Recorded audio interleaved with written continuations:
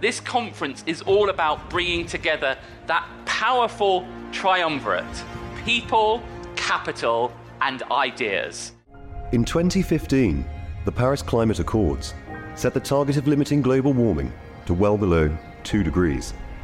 To reduce the disastrous effects of climate change, we need a whole economy approach. Business, government, and finance working together, taking swift action to reduce emissions, supporting and championing the innovators in clean tech, promoting leadership that sees decarbonisation as an opportunity for innovation, an opportunity for global collaboration, an opportunity to build a better world for the future generation. The people here today, the people driving this change. Welcome to Innovation Zero. As was mentioned, I'm the Chief Executive of the Retrofit Academy. I've been in this world of retrofit and specifically skills and knowledge in retrofit for just over a decade now. And it's incredible. I mean, being somewhere like this with so many of you in such influential roles, being interested in the subject, because as Brian and I know from speaking to many empty rooms over the first half of that period, it wasn't always dust, but it is, we are seemingly at a tipping point with it. And God knows it needs to be. How many homes are there in the country? There's somewhere between 27 and 29 million. No one can ever give me an authoritative number. It's somewhere between that number. And the vast majority of those homes need to be retrofitted, some very urgently, almost all of them by 2050. And that's not to mention the non-domestic building stock, of which there are many more millions with many more complex challenges. And that, of course, is just this country. Globally, both the challenge and the opportunity is absolutely huge. Retrofit is what this government often describes as a problem. It puts it up there with the NHS and other things that it doesn't quite know how to solve at the minute. And it's doing some really good things, finally. Where you go, government. But it is a wicked problem. And without solving it, cracking net zero remains a pipe dream. So in this session, we're going to consider 5 things. Firstly, what retrofit is and why it's important. Secondly, where are we now and how concerned should we be about our lack of progress to date? Thirdly, why has there been so little progress and what the barriers are? Fourthly, what the solutions and the case studies are that we'd like you to learn from? And finally, really what the big opportunities and practical steps that we want you to go away and start doing. So we'd like to, rather than just have an interesting chat, we'd like to influence what you go away and do. So I'm sure that will be a fascinating session. Now, I'm going to ask a series of questions. I'll be putting those questions to some specific speakers, but I'll keep an eye out for anyone else who wants to come in. Just raise your hand, please, and I'll come to you. When it's your turn to speak first, if you could just say a little bit about yourself, the role, and why you are expert in this subject matter, that would also be appreciated. So, Mahesh, I'm sure the train's caught you out a little bit. Thanks for struggling on. We're going to start with you, and a very basic question to start with. What is Retrofit? My name is Mahesh Ramanujam, President and CEO of the Global Network for Zero. For 15 years, I've been working on the decarbonizing built environment. Most recently as the President and CEO of US Green Building Council, running the LEAD program for more than 280 countries and territories. It's great to discuss about this important topic. And retrofit to me is a process that you go through with a building to change its structure, sustainability attributes, the performance, to make it better, stronger, and more sustainable and healthier. Now, from the perspective of retrofit, why it's important is because this is the message that we all need to bear in mind.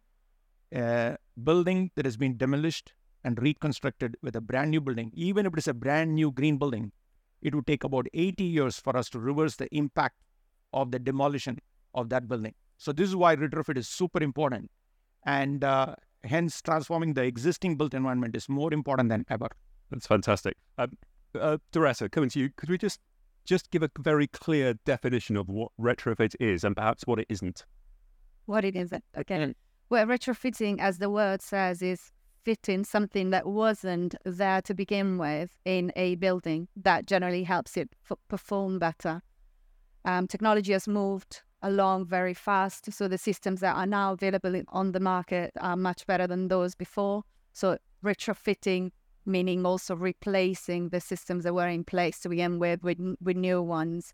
I mean, retrofitting the built environment, it's extremely important now more than ever, because we have done and we're doing great steps in decarbonizing the grid. But when it comes to existing building stock, we're not doing very much. We're not doing very much because there are lots of dots that need joining and we haven't started joining yet. So when you talk about built environment in general, you've got commercial, residential, and then city scale, and they all need a different approach.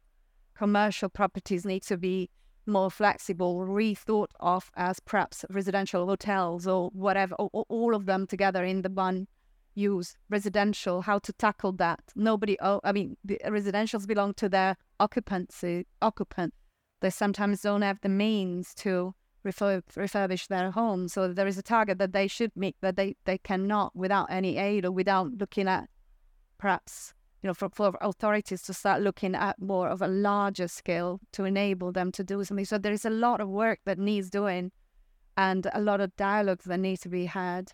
Okay, well, that leads on to our next. This. Thank you very much. Sorry, that leads on to our next question. I'm going to come to Jack first on this one. Is in the size of the challenge has been laid out there. Now, where are we now?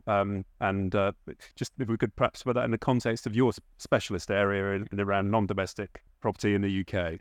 I'm Jack Saunders. I am a associate director at Faith and called specialising in retrofits at decarbonisation among the sector. And I think where we are with that at the moment, we've made a huge amount of Okay, thank you. Is that working better now? There we go. So I think we are making progress. We are making steps forward. I think there's definitely a lot of sort of optimism in the industry. I think we've got a long way to go.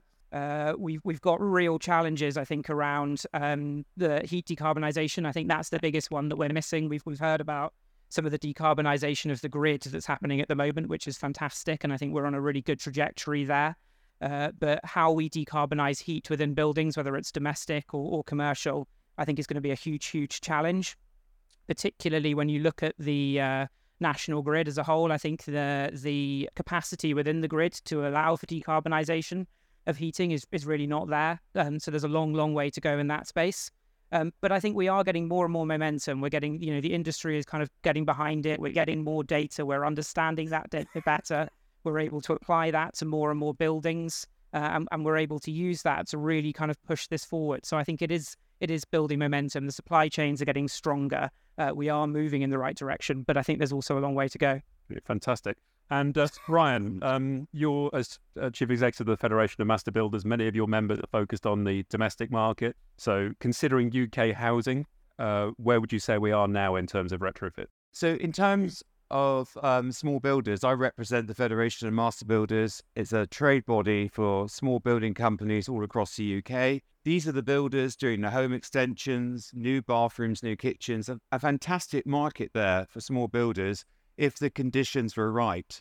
So people, when they're having out that new kitchen, they should be thinking about actually insulating the walls, because we have got one of the oldest and leakiest housing stocks in this country. 28 million homes in this country, potentially all needing some form of retrofit. And the government's approach, not just this government, but the previous government, has been very piecemeal. Some of you may remember the Green Deal under the coalition government.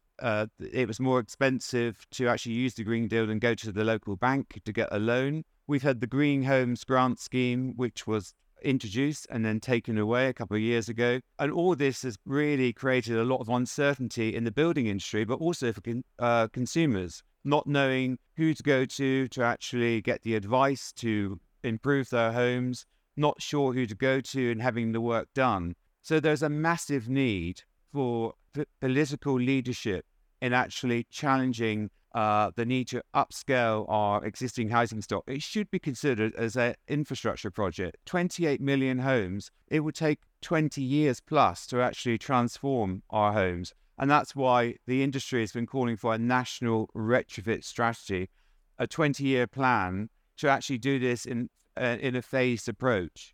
Because our homes contribute 20% of the UK's carbon emissions. We've got a legal target to reduce it to zero by 2050. We're not going to do that unless we start now. Okay, thank you very much. Now, Simon, I'm giving you a bit of a wicked problem here. I'd like you to talk to us about the global picture on retrofit across all building stock. So where are we globally? We're not doing very well. We're not doing that well here. We're not doing that well globally, to be really honest. And part of the problem is lots of people are making declarations, and you're absolutely right what you just said, and you're absolutely right that the industry together has been calling for a national domestic retrofit strategy, but there aren't that many strategies about, and there isn't that much knowledge about. And if you go to America, it might be interesting at the edges, but it's pretty rough in the middle. If you go to Africa, they're building mega cities at vast speed over the next 70 years. And I don't think yet they're able to learn from the mistakes we've made, because we haven't learned from the mistakes we've made. So there is a lot wrong. And the reason there's a lot wrong is it's very, very dynamic. 10 years ago, we didn't talk very much about embodied carbon. We talked about operational energy. Now the grid's going green, the whole logic is being reversed. So we're less worried, although it's still important, about operational energy, and we can see a lot more carbon in how we build. If the grid goes completely green, you might say some of the over-designed, over-retrofitted buildings we're doing will actually be putting too much carbon into the embodied operation. So that's dynamic. If it's dynamic and it's global, it's pretty difficult to get a grip on. I've been to the last 2 COPs. There's lots of announcements. There's lots of governments standing up and saying the end is nigh. But actually, we're now in the phase where people have got to get on and do it. And to do it, we need to share information better. So nationally, we need to share information better. It is quite possible that some of the builders doing certain retrofit strategies that in 10 years' time we might be retrofitting because we decided they didn't actually work that well and they created difficult internal climates. So we've got to create a quicker feedback loop. We haven't got a carbon database, so what we all say we're going to do and what we actually do, we're not doing. So we need better post-occupancy feedback. And then we need to get internationally accepted standards. So one of the good things happening in the UK at the moment is the net zero carbon building standard is looking that it's trying to set a reasonable standard so more people can enter regardless of sector. And then they will feed in their ambition and their actual achievements. And then they will be capturing their data and sharing that data back.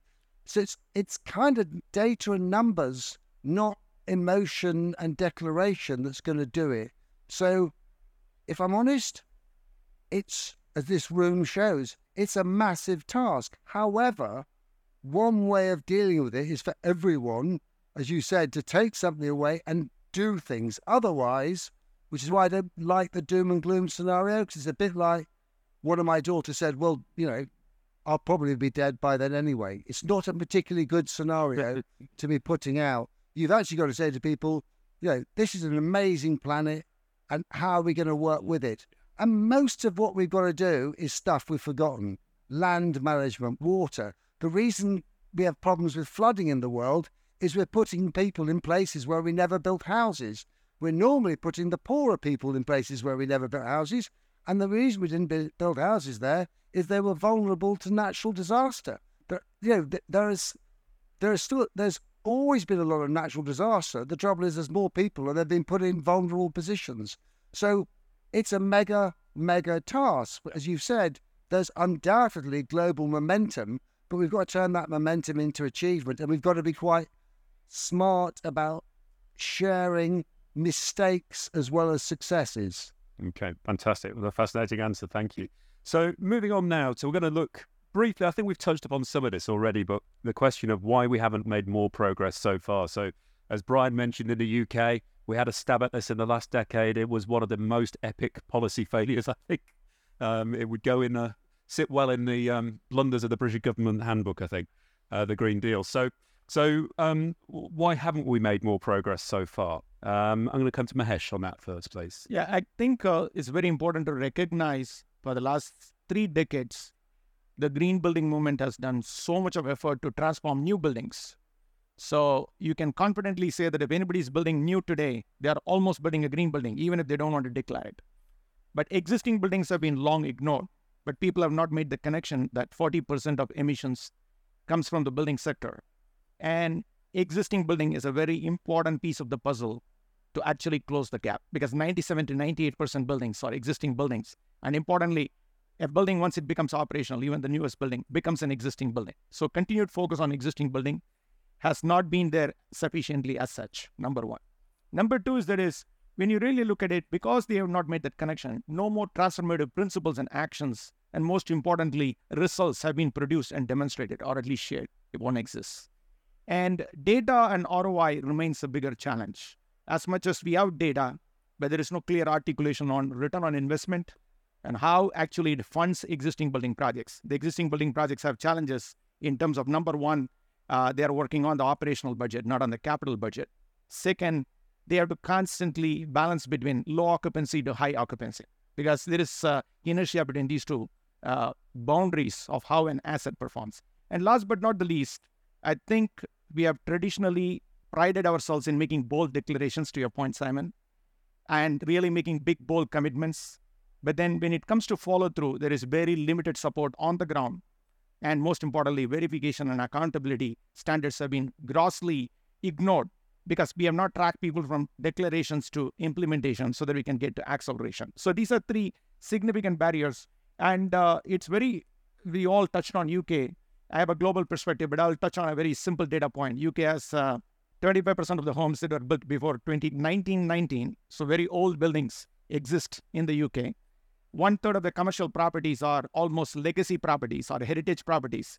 So when you think about existing buildings, legacy and heritage projects create a new different type of dimension of challenges that you cannot anticipate in the normal existing building. So these are some of the reasons people have not made progress. We're going to come on to heritage buildings lately, but it's a very, very good point. The minister responsible for energy security and net zero in this country recently made a statement. This is for you, Director, by the way, just to give you a bit of warning. Recently made a statement that over the course of this government since 2010, the number of homes that had reached EPC Band C had gone from something like 17% to 40%, and was very happy about this. Is that a measure that we should celebrate and feel positive about? Does that tell us that we are actually getting on with retrofit, perhaps without even realising we're doing it? I mean, it is true, but there are a lot more homes than the 40%. It's about 70 or 80% of homes that are in Band C, I think, currently.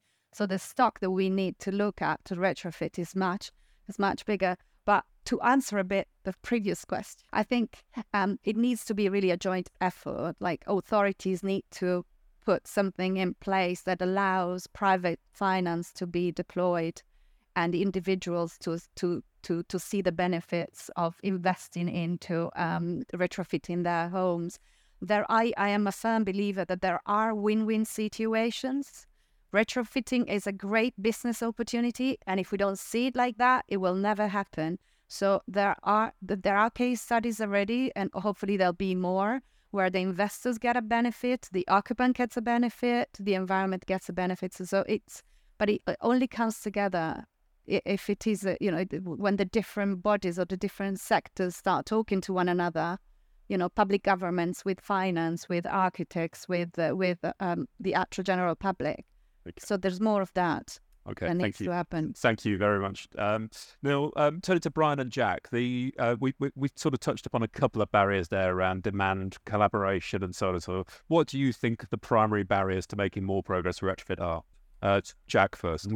Thank you. Yeah, I think there are a number of additional barriers. I think whilst the supply chain is getting better, I still think that we have supply chain issues, both in terms of people who can do the work and also people with the right skills to be able to deliver that work. So I think that's a huge challenge that we've got to overcome. I think the funding piece can't be underestimated as well. The sort of balance between CapEx and the sort of life cycle costing and how that model and those funding opportunities work, I think is a real challenge for retrofit and creating commercially viable projects. I think the final thing I would say as well, I think is around going back to the supply chain, thinking about our supply chain ethics.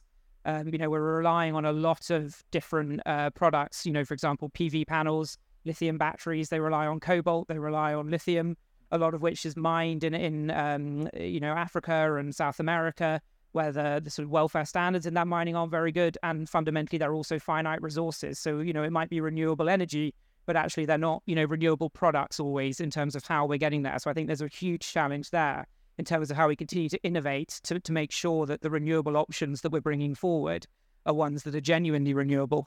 And Brian? Well, you made a very good point about coming together, because that's essentially what is needed, I think. We need the political ambition, set the framework, the long-term policy, but we need to make sure consumers have the information that they need. And at the moment, EPCs, there's a case actually for improving the quality of information. And as part of the national retrofit strategy, we were arguing that for each home should have its own passport, the information about the energy rating of your home, but also the measures you could have done to your home to improve it over a period of time. So consumers need better information.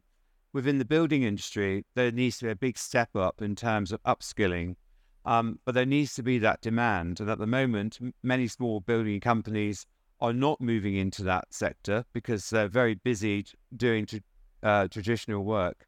And that's a mistake really in the medium long term, because we need to get more builders doing the retrofit work, but we need to create that demand.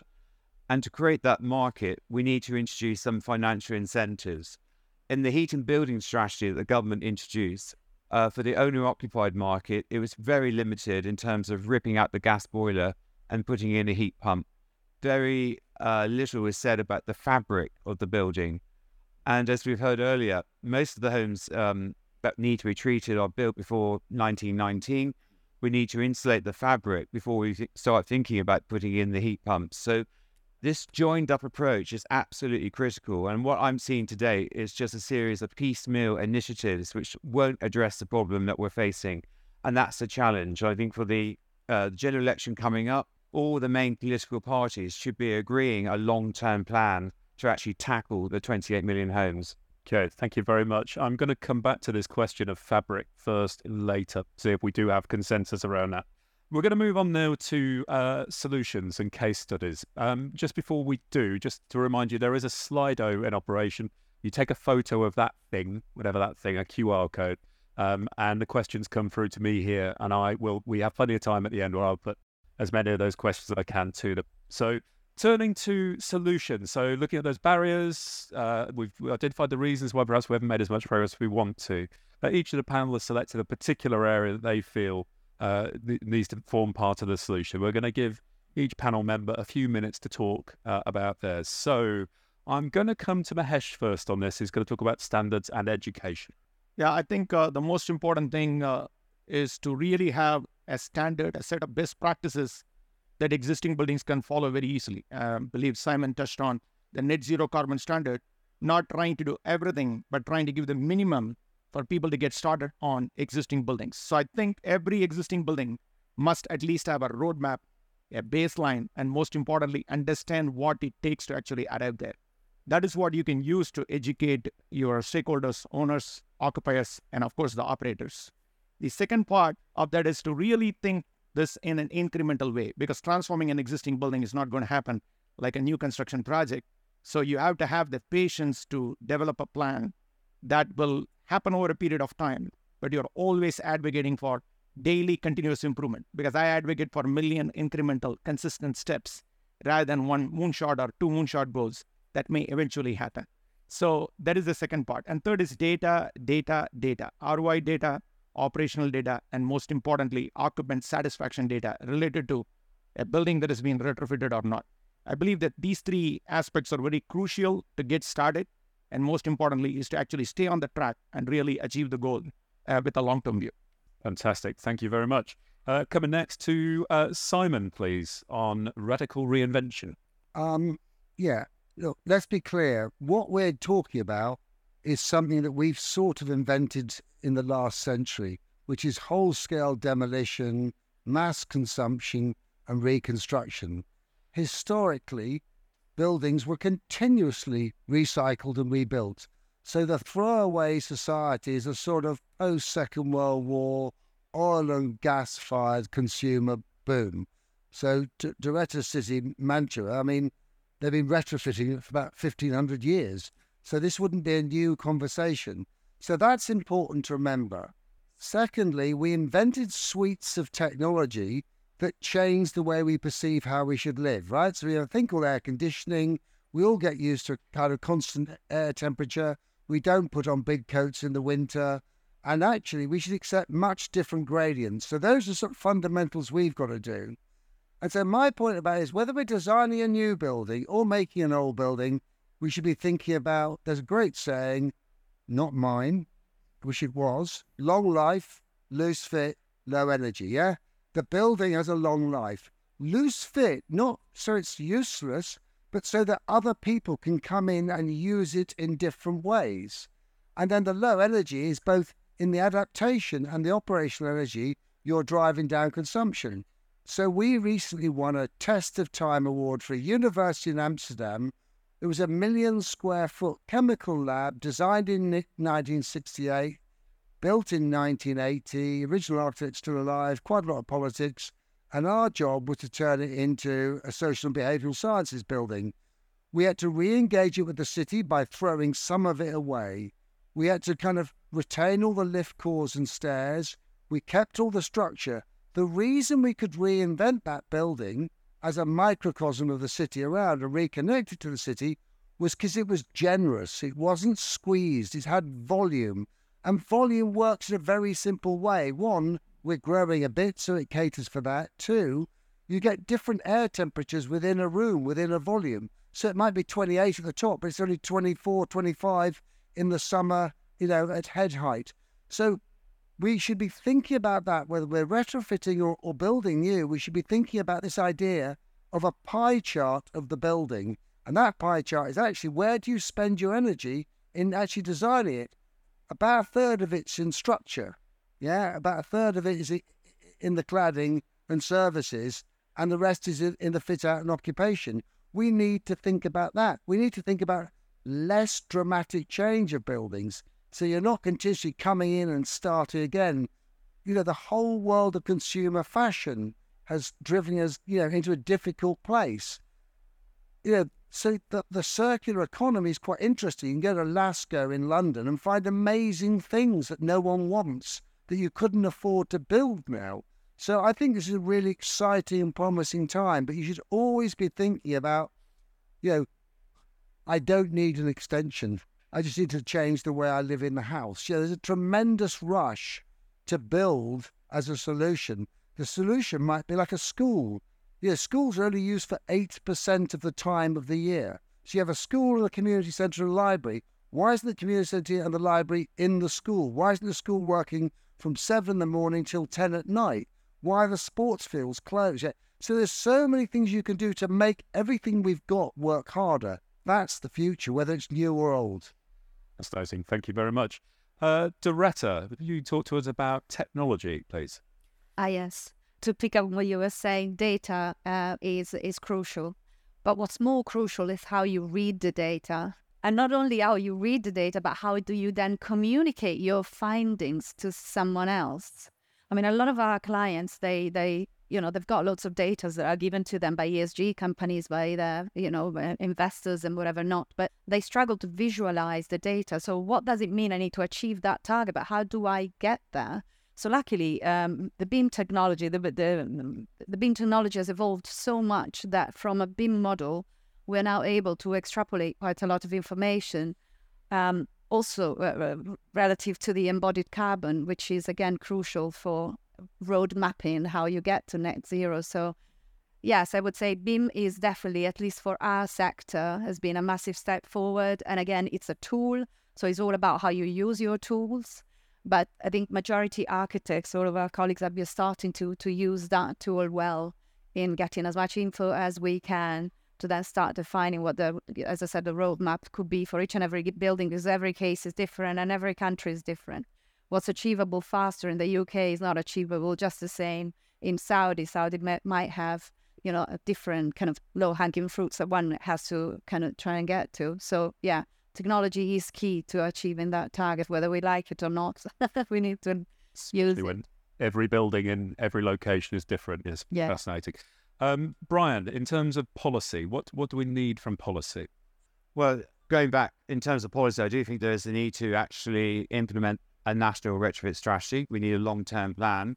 But in the absence of that, the industry is actually stepping up. So this year, the industry has come together to create a national retrofit hub. So it's been a small group of people have come together, tried to coordinate what is happening across the country, because there are some really good examples of retrofit in Manchester, Birmingham, and the Welsh Government is taking a strong lead in terms of retrofitting social housing. This is all happening to some degree in isolation. So the National Retrofit Hub is actually trying to signpost, share best practice in the absence of the government actually showing the leadership that it's going to be needed actually to push this forward. And I think that's a good way actually to get the industry thinking about the market opportunities. We know from research that we did many years ago that for small builders, the potential market is worth up to £6.5 billion a year. We just need to get the framework right, and that means creating demand. In other European countries, Germany and France, they've introduced a range of incentives to kickstart the retrofit market. We've seen, as I've mentioned, very, very limited help there for the homeowners in this country. What there is mostly on the social housing, which is good, but we need to get that into the owner-occupied sector, bearing in mind that's 2/3 of the housing stock. So there's a lot to be done. Industry is stepping up. The one thing that does worry me is about the skill shortage in the building industry at the moment. We are struggling to recruit the bricklayers and the carpenters, all the people that should be part of the retrofit market. 800,000 people will be leaving the industry over the next 10 to 15 years. So we've got to make sure that we've got people coming into our industry, that they share that vision, that actually retrofitting is about making the world a better place. It is about changing the way where people live and work. And as you were saying earlier about actually making better use of the buildings that we have, we always have done that. Master builders, they were the ones who built most of the properties up until the 20th century. We need to somehow re-engage with that and think about the long-term lifespan of our buildings. And that's where I think retrofit has a great opportunity to learn from previous experiences, but also from other international comparisons. So my message, I know I keep repeating it, but it is about joining it all up, because at the moment it is so piecemeal. Fantastic. And finally to Jack on soft landings. Thank you. Yeah, I think that's the perfect handover, really. So what I want to talk a little bit about is from a lot of the projects that we've worked on in the past, one of the big challenges we see, and one of the reasons why retrofit quite often fails, is because there's a big disconnect at the moment between the people designing and bringing in the retrofit solutions and those who then actually end up using that building, occupying that building, and are responsible for the facilities management, etc., going on within those buildings. And I think it ties across a lot of the points that we've talked about here, but it's about really bringing that collaboration in right across from design to in use, thinking about the whole life of the asset, thinking about where all of the data points can come from in that journey, making sure that those are all being tracked as you move through the process. I mean, if we look at the REBA plan of works, how do you make sure that at each stage, as you move through your design and delivery, the design is adhering to the original goals of the project? Any KPIs and metrics that you set up against those projects are being met, that the building is going to be fit for purpose, and it's going to have that flexibility as well. So as you move through the process, it's really important to bring those stakeholders right the way through on that journey. And I think we've seen a huge disconnect at the moment, and often it's the reason why buildings then don't operate very well. I take school examples. We do a lot of work with local authorities where they've done retrofit in small primary schools, and you might have a caretaker there who's got 100 other things to think about and do at the same time. And if you don't bring them in on that journey, you can make the building as efficient as you like, and you can put in decarbonised heating sources. But if they don't know how to use it and they just turn the heating on and open the windows because it's too hot and too cold, then we're really kind of shooting ourselves in the foot. So I think government soft landings is the sort of, I suppose, public sector term for it, but really it's about bringing that connection and collaboration right the way through the design process and using that to kind of set the right targets, identify the right metrics, make sure we're thinking about that end user, also thinking about how that actually kind of then follows on. So if you sell that building, do you have all of the information in a good format so as the person who takes over from you understands how that building works, understands how to operate it, and we don't end up sort of in a situation where the building is performing badly just because it's changed hands in the future. So I think there's a huge opportunity with that kind of approach to really bring that collaboration through and make sure that what we're doing has got longevity and is going to be successful in the long term. Okay, thank you very much. So what we're looking for in this final section with the panel is to frame the opportunity for those people who haven't put their hand up yet. Why should they get involved? What are the practical things we want them to go away and do and be part of that solution? So we'll go in order of your seat to Mahesh, please. Yeah, I think it's very important to recognize, particularly after COVID, climate change is the single largest existential threat of our lifetime. And retrofitting existing buildings is not only an opportunity and challenge that we need to overcome, but it is very essential to bring the vulnerable up to the level that we all live and really give them an opportunity to have a better quality of life and well-being. Now, if we can't do that, then I think we're not doing well by our current and future generations. And the second important thing we have to recall and remember here is that without the retrofitting sector acting up on time, there is no way we can get to net zero. So we can build the world's greenest buildings for the next 20 years, but we still will not be able to bridge the gap that we need to account for meeting the Paris Climate Agreement. So that's the primary reason we need to stay focused on this net zero journey for existing buildings. Okay, fantastic. Simon?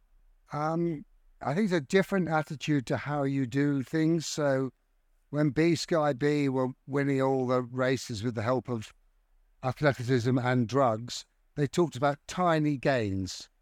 And the danger of this world we're in is a huge amount of investment in tiny gains. You mentioned fabric first. So to me, on a simple domestic level, have a more varied wardrobe and allow your temperature gradient to change. Now, that's a very serious point. Houses are overheated now, and we all expect to walk around in a constant 21. And it's a bit boring. It's like living in America where the weather's the same. So allow for seasonality, change your wardrobe. And remember, all your technology in the cloud isn't in the cloud. It's in big data processing sheds consuming vast amounts of energy. So some of the things we think are liberating, phones are also immensely damaging to one's own psychology, just like emails. So change your outfits every season. Use technology less. Fascinating. Thank you, Director. I will continue to change outfits, everything.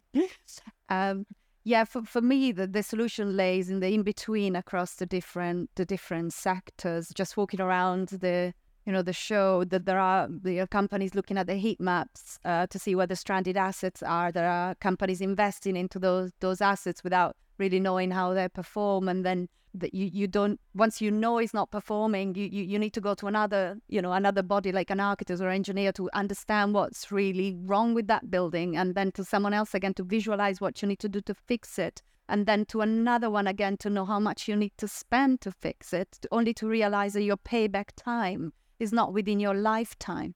But if we all meet halfway, so there is a lot more of this conversation between the different parties that kind of join hands to try and resolve the issues, and then obviously the authorities being part of the party, it would I think there would be a lot of solutions that people would be more likely to embrace and set on the journey and start making some positive change. Okay, so we need to invite more people to the party and get them working together. Yeah, and have a bigger room maybe. Bigger room, yeah. And it sounds, Brian, like you might be the host of the party with your National Retrofit Hub. We could certainly host the party. Builders are very good at parties. I just want to go back to the first point about climate change. That's why we need retrofit. It's not an option. We have to do it. We will not bring down the carbon emissions unless we improve our existing housing stock. So that's the fundamental reason why it's got to happen. But also, we've seen over the winter the number of people in fuel poverty not being able to heat their homes, and that often sometimes gets forgotten. We need to make our homes better places for people to live in. And I take the point about changing your clothes, but for some people, they're not walking around in 21 degrees. They are in unheated homes and suffering as a result of that. And then the third bit would be reflecting back on the building industry. It presents a huge opportunity to raise standards in the building industry. There are too many programs about cowboy builders. It's not surprising because anyone can be a builder in this country. There's no licensing or registration. Retrofit work will require accreditation of building work, and that will drive up standards in the building industry, and that's desperately needed. So I think the retrofit agenda is going to benefit society and the economy on so many different levels. What we need to do is get started and get it moving quicker. I think it is changing. Over the last couple of years, we're seeing a lot more interest. General election coming up, we all need to be shouting about it. We need to make sure that our politicians are putting it in their manifestos and they're really seriously committed to a long-term plan. Okay, fantastic. And finally to you, Jack. Thank you very much. Yeah, I completely agree with everything that's been said. I think there's some fantastic advice there, and I think really what I would add to that is to embrace the data. Really think about your buildings, understand how your buildings are used, really know them well, and then come up with a plan. And I think one of the advantages of retrofit over demolition and rebuild is you don't have to do it all at once. You've got that opportunity to create a life cycle plan. You can look at this up until 2020, 2040, 2050, whatever target you may have or objective you might be trying to reach. And I think that, data can really help you to do that. Understand how your buildings work, understand what the life cycle of that piece of equipment is or how they're being used, and then think about coming up with a plan for that building that's long term. You don't need to do it all tomorrow, and you can kind of prioritize. You can look at aligning your financial planning to your retrofit plan, and you've got the benefit of time to a certain extent with retrofit. Obviously, that being said, climate crisis, etc. We need to get on with it. So don't wait. But equally, you can be strategic about this in a way that demolition and rebuild doesn't give you the opportunity to. Fantastic. It's good to be able to say after the pain of the last decade that British standards were introduced in this country in 2019, which forces us to do many of the things that we've just talked about, quite rightly. It forces us to create those retrofit plans. It forces us to involve design professionals and, in fact, to do design on retrofit, which is pretty important. It forces us to ventilate properly when we make buildings airtight. So we've taken a huge step in the right direction there. So some great advice there from our panel. We're going to come on now to your questions. I'm paraphrasing a few of them in one go here. There's a lot around technology. I'd like to answer this question in two parts. So the first time I want the speakers I'll come to, I want to think about domestic property. The second will be around non-domestic property. Okay.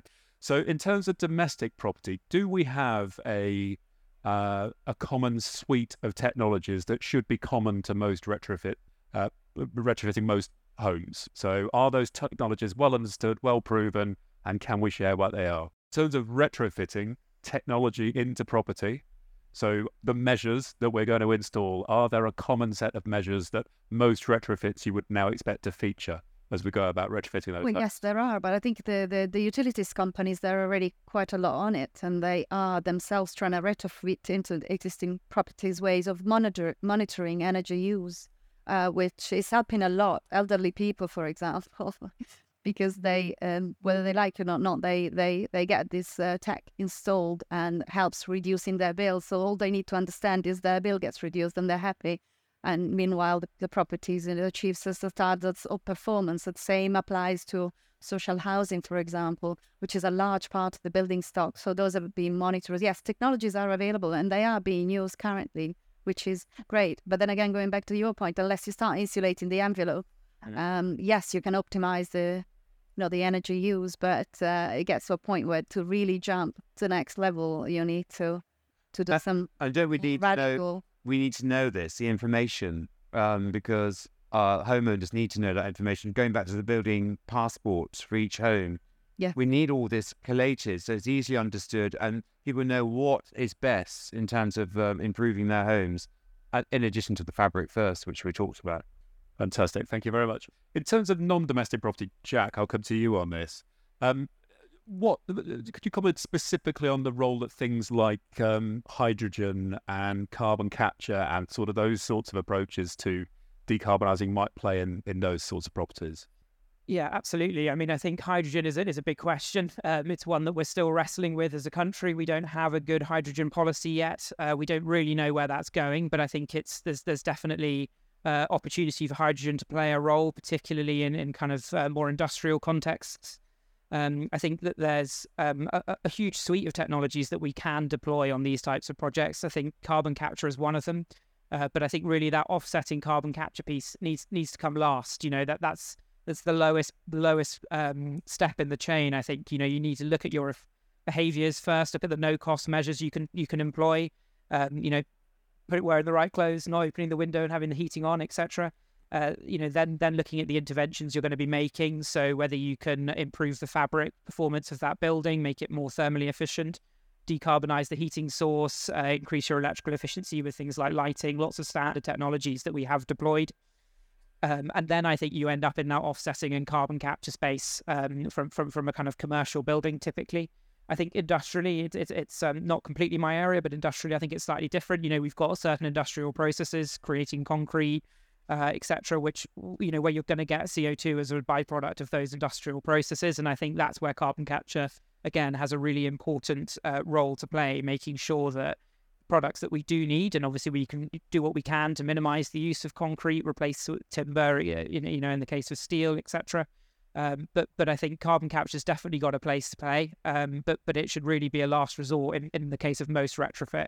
And you should be looking to get your building as efficient as you can before you start worrying about offsetting and carbon capture. Okay, thank you very much. Mahesh, we've talked a bit about energy performance certificates. Love them or loathe them. I'm sure other countries have different methodologies. I'm not an expert in that area, but the criticism of EPCs and those sorts of approaches, how big of a problem is that in reality? Are these things that we should be basing decisions upon, or are they almost incidental to making the right decisions? I think there are so many best practices around the world that could be replicated all around the world. That's one of the profound things I've noticed looking at global projects. The strategy is replicable. Most of the standards out there almost provide those strategies.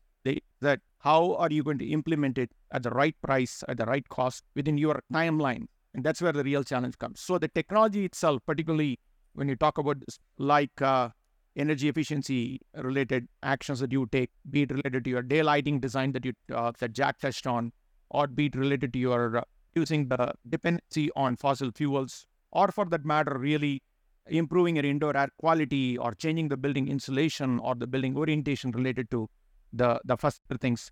These technologies are in, and there is a lot of variation there. Now, where we have seen issues in the marketplace is that people want more data to prioritize those strategies. So the real challenge comes is that how do you prioritize these strategies and then really decide on what goes first and what goes next so that you can eventually get to the goal. So I would say that around the globe, there are good technologies that are available, pretty much replicable. Okay, thank you very much. Simon, if you were a mayor of a major city and you were trying to drive forward with retrofit because you believed it's the right thing to do, what would your sort of approach be? What piece of advice would you give those city leaders on what they should do first? And could you give any examples of projects that you've worked on that you could point to as the way forwards? I think one of the things you got to remember, this is big picture stuff you're talking about. Tax. So we talked a lot about regulations, but we have tax on existing buildings, VAT. So you rethink that. You've taken some money off the government, but you've released some money for the domestic project. I think we need to think laterally about sharing. So we're doing a large office building. Office buildings are net producers of heat. So we're able to dump that heat into the nearby local authority public housing. And it's that kind of thing.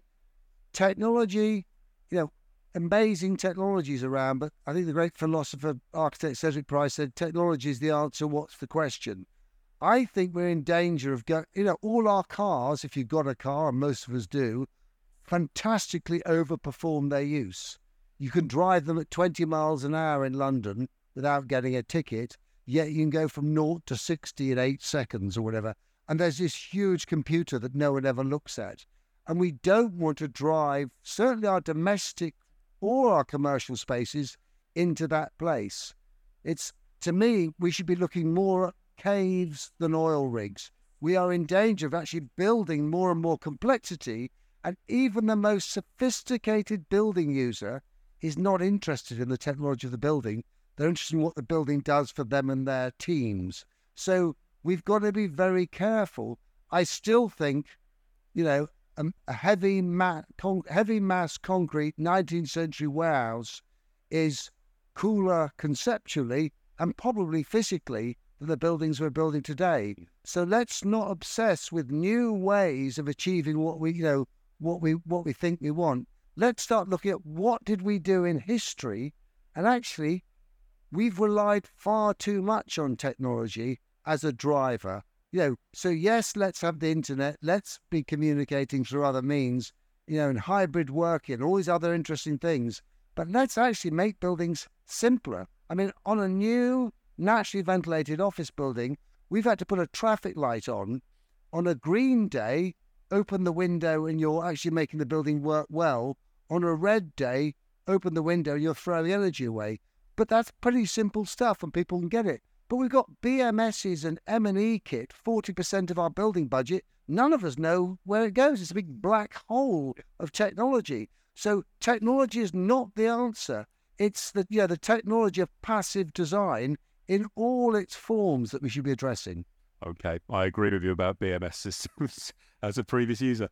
I think we're now moving to any closing remarks. So I've tried to cover as many of the questions as possible there. I would like to bring us back a little bit to that final point of what we want someone to go away and do. And you made some excellent points, but can I just ask you, having reflected on the whole conversation, in a sentence, what would you like people to go away and do, or share any other thoughts you have with us?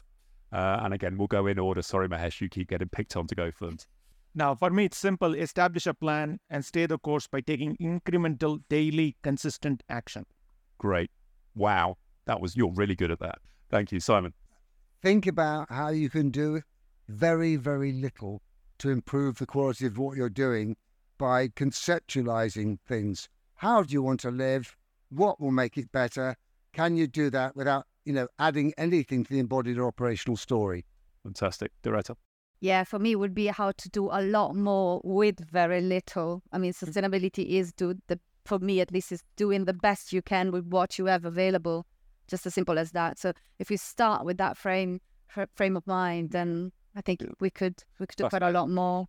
Fascinating. Brian?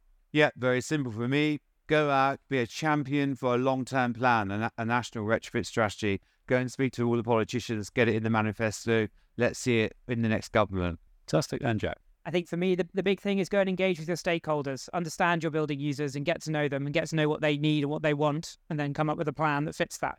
Okay. Well, I was at a briefing with the shadow minister, effectively the shadow minister for retrofit for Labour, who was talking about a 10-year, £10 billion a year retrofit programme across all tenures, all types. So perhaps we may get some of those things that Brian in particular has been calling for. The last thing to do is to thank the panel. Thank you very much. A round of applause, please.